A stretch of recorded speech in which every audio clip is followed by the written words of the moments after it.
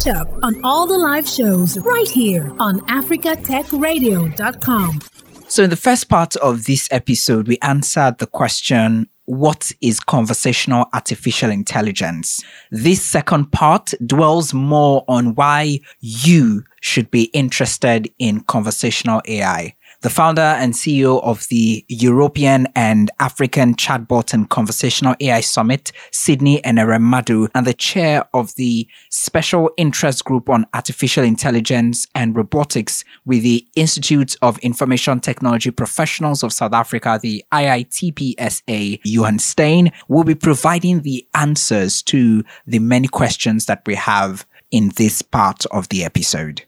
Just so we answer that one question, Sydney, what would your response be if, I just walk up to you and I'm like, so why should I be interested in conversational artificial intelligence in Africa? Well, there are so many things we have to be interested in conversational AI in Africa.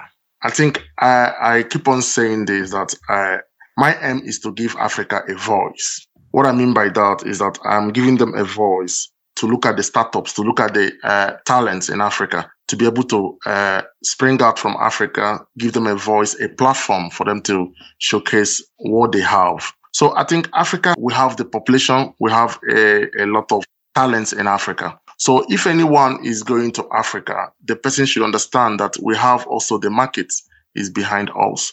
And we are doing everything to push up from there. For instance, there are quite a lot of companies, like the financial industries in Africa are chain financial industries. If you look at their customer base, you saw that they have millions of customers in Africa. Is conversational AI very much interested in Africa? There are quite a lot of things to benefit from Africa. I think also, looking at it also, conversational AI will help us in so many ways. It help the information to be more faster.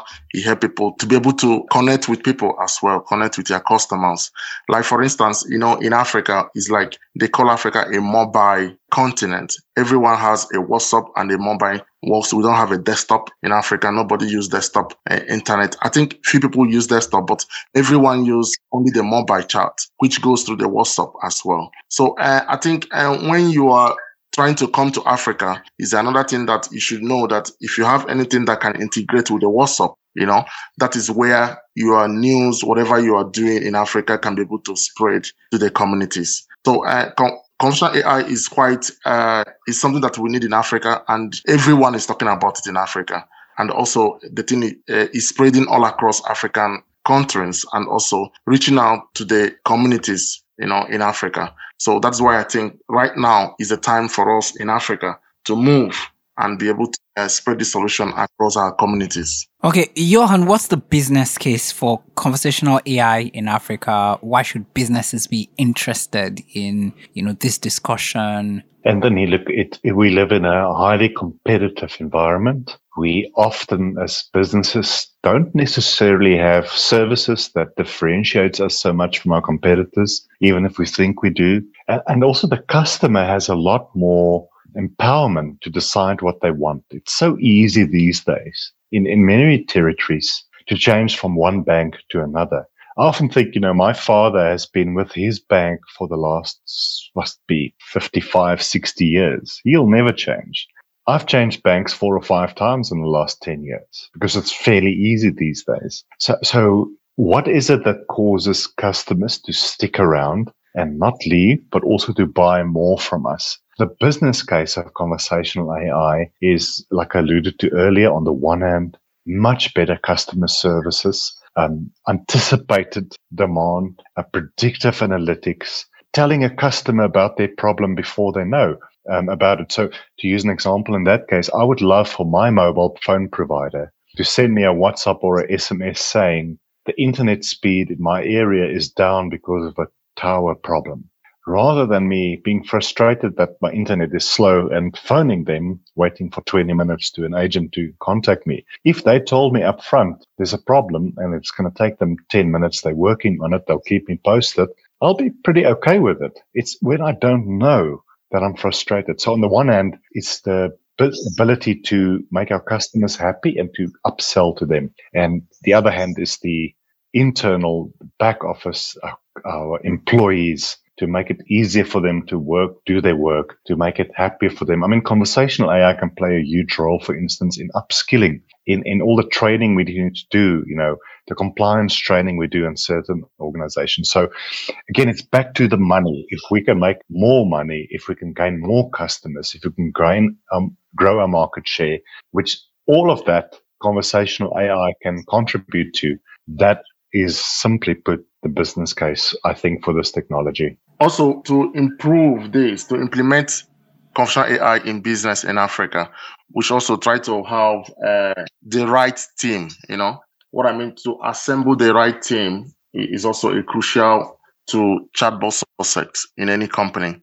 So this is a good starting point for how to set up a winning project in Africa as well. And also, we try to decide on the correct use cases for our chatbot. We try to find out, as businesses in Africa should find out what are the correct use cases for their chatbot. They can be able to identify which part of the organization will benefit most of the automation, and also decide on a relevant use cases that will be able to work for them. Sydney, just before this, you mentioned giving the startups doing the work on the continent a voice and all of that. And I think this is tied to developing a conversational AI ecosystem in Africa. Tell us more about why you think this is so important for Africa at this stage, and how you think it's best to go about developing this conversational AI ecosystem on the continent. All right. As I said before,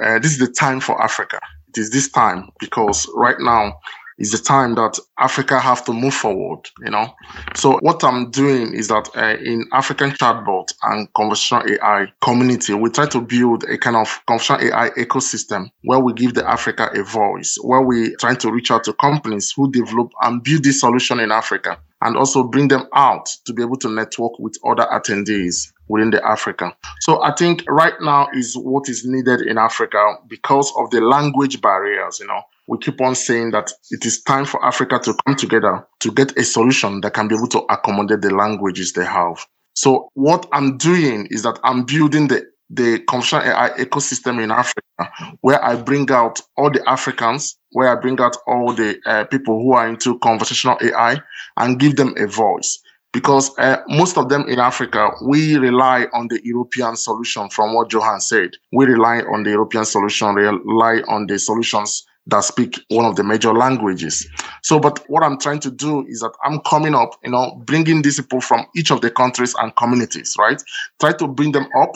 They have a solution, they have an idea, and try to advise them how to implement this, to be able to scale, within their languages. So I'm building a kind of a movement for conversational AI in Africa, which I think it is time for us to do it now, because if we don't do it ourselves, no one can do it for us. Yeah, I'm very sure. If we don't do it for ourselves, no one will do it. Or maybe, you get someone else who will do it for you. But then we may just be returning to the years when Africa was tied, every way to a colonial power. Johan, share your thoughts on developing the conversational AI ecosystem in Africa and tie this to a mental picture of what successful first steps would look like when we get this ecosystem running on the continent.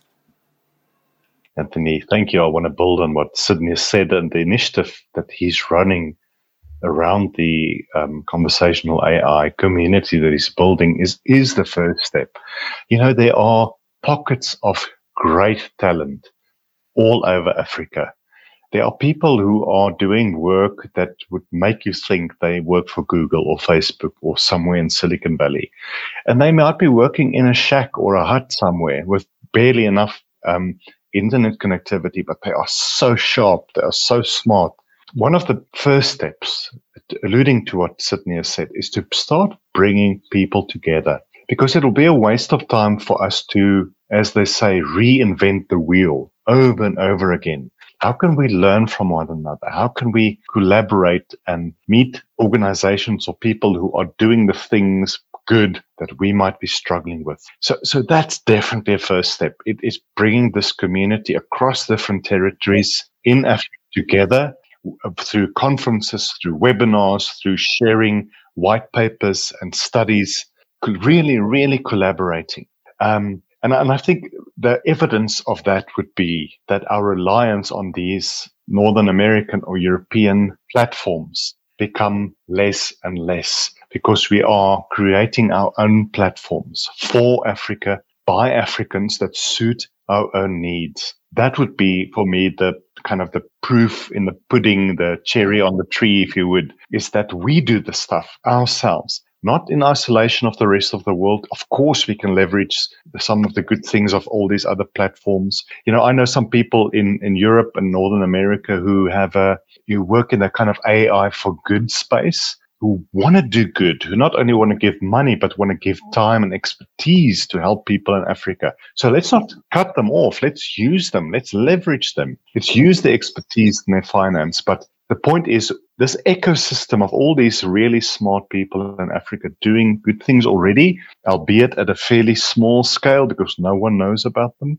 let's give them a platform. And that's where Sydney is playing a fundamental role. So, again, a long answer to your question, Anthony, but it's not about creating people to do good. It's about finding the people who are already doing great work in the space. Just no one knows about them. Let's give them a platform and make them fly. So another thing I want to also add here is that I believe that conversational AI can help tackle economic problems that Africa have today. It can be a part to solve it, from the agriculture and also to the remote health workers as well. So towards the 2,000 languages that spoken across the continent as well. So I believe that this can be used, to tackle most of the economic problems we have in Africa, and also to create a very good environment in which conversational AI can take root, to support this as well, to ensure that all Africans can have access to the data,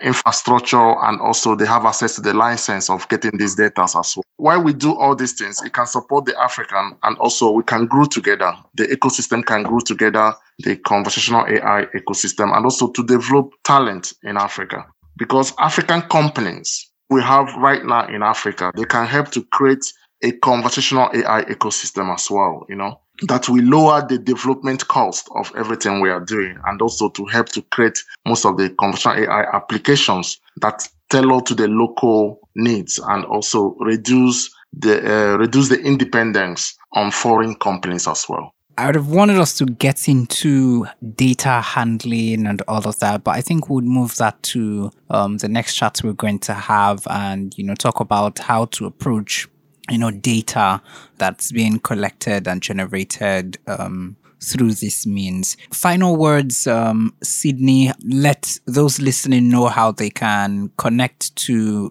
the summit coming up in June 2022, how to register. For anyone who is listening to this, I'm Sydney, and I'm the founder and the CEO of African Chatbot and Conversational AI Summit. African Chatbot is a 2-day conference and exhibition that designed to host industrial executives from Africa in the adoption of conversational AI and chatbots in Africa. And also, the most important thing here is that the summit will reflect the latest tendencies and recent application changes in conversational AI space in the African market. We believe that conversational AI will transform millions of lives in Africa, and our goal is to help form a better ecosystem for conversational AI. So if you want to know more about conversational AI, if you want to talk about how can I use the solution, it's good for you to register to attend the event. We have quite a lot of well-known speakers in Africa which have been using with their ideas and use cases which they're going to be unleashed during the event. So in the event, Anthony, we're going to have 3 tracks in the event, which are going to be we have the conversational AI feature stage, the feature of conversational AI in the African continent. In this place is where we talk about where are we at this stage? Where are we heading to? What are the implications? What are the implications to the business and society in Africa? So the second one we have is the conversational AI apply stage. In this stage is where we bring the companies who design this solution. They can talk about how their solution can be used in the African continent to be able to use it in the languages in Africa, and also how companies can apply this for the benefit of their customers to reach out to people with this solution. AI research stage is what are the recent research in African continent? What are the benefits? What are we doing on this? And also we have the Conversational AI deep dive workshop. In this workshop is where all hands on desk try to know how to use this to reach out to customers, how they can be able to apply this, how they can be able to build this in the language their customers can understand. Thank you very much, Sydney. Johan, any final words? Well, firstly, Anthony, wonderful opportunity. Thank you for inviting us. This is an important topic for the future of our children, not just right now. And just to comment, you mentioned the importance and use of data for a further podcast. It's fundamental and foundational to this technology, and perhaps where most of these initiatives fall flat. So I look forward to that conversation.